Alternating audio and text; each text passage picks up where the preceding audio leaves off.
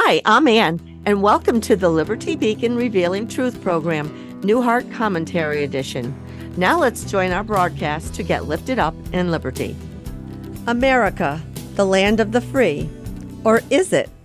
Sometimes we don't know what we have until we don't have it anymore. John Adams said, "Our Constitution was made only for a moral and religious people. It is wholly inadequate to the government of any other." Benjamin Franklin said, "Only a virtuous people are capable of freedom. As nations become corrupt and vicious, they have more need of masters." I love America, but I don't love what it's becoming. Morals have deteriorated. Our government has become more corrupt. Political correctness rules the conversation. Laws are being made that go against God's laws. We, the church in America, have a challenge ahead of us. We have a duty to God to do the right thing despite the backlash we will receive. Being obedient to God brings blessings. Deuteronomy 28, 1-14 lists these blessings. Verse 7 says, "The Lord will grant that the enemies who rise up against you will be defeated before you. They will come at you from one direction but flee from you in 7. What an awesome promise to those who obey God. However, read Deuteronomy 28, 15-68. These are chilling curses for disobedience. A few include wasting disease, enemies will defeat you, prolonged disasters, and more. Our nation is dealing with corruption and godlessness. We are losing our Christian heritage. We are deteriorating because of sin and disobedience. It happened before in Israel and Judah. God punished the people for breaking the covenant between themselves and Yahweh. Jeremiah 2:13 says, "My people have committed 2 sins.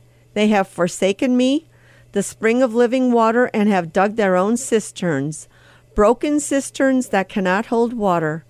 Referring to Jeremiah, Michael Youssef says, his observation that corrupt leadership infects the entire nation with moral poison is certainly borne out in American culture.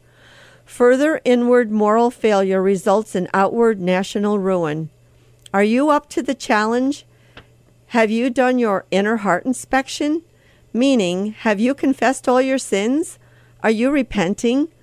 Are you living a pure life? Are you reading God's Word every day? Is your prayer life good, better, or best? Are you fellowshipping in a grounded Bible-teaching church? Read Ephesians 6:10-20. Once you put on the full armor of God so that you stand against the devil's schemes, God will prepare and strengthen you to be that remnant to bring the sinking American ship upright again. It just takes obedience to God to do the right thing. Come and worship with us at Liberty Christian Fellowship, where you can be a part of reforming your lives and restoring yourselves, as Jeremiah said in Lamentations 5:21. "Restore us to yourself, O Lord, that we may return. Renew our days as of old." Now that lifts us up in liberty. Thank you for listening. To help support and spread the word about how the Bible applies to every aspect of life, including civics, hit the subscribe or follow button.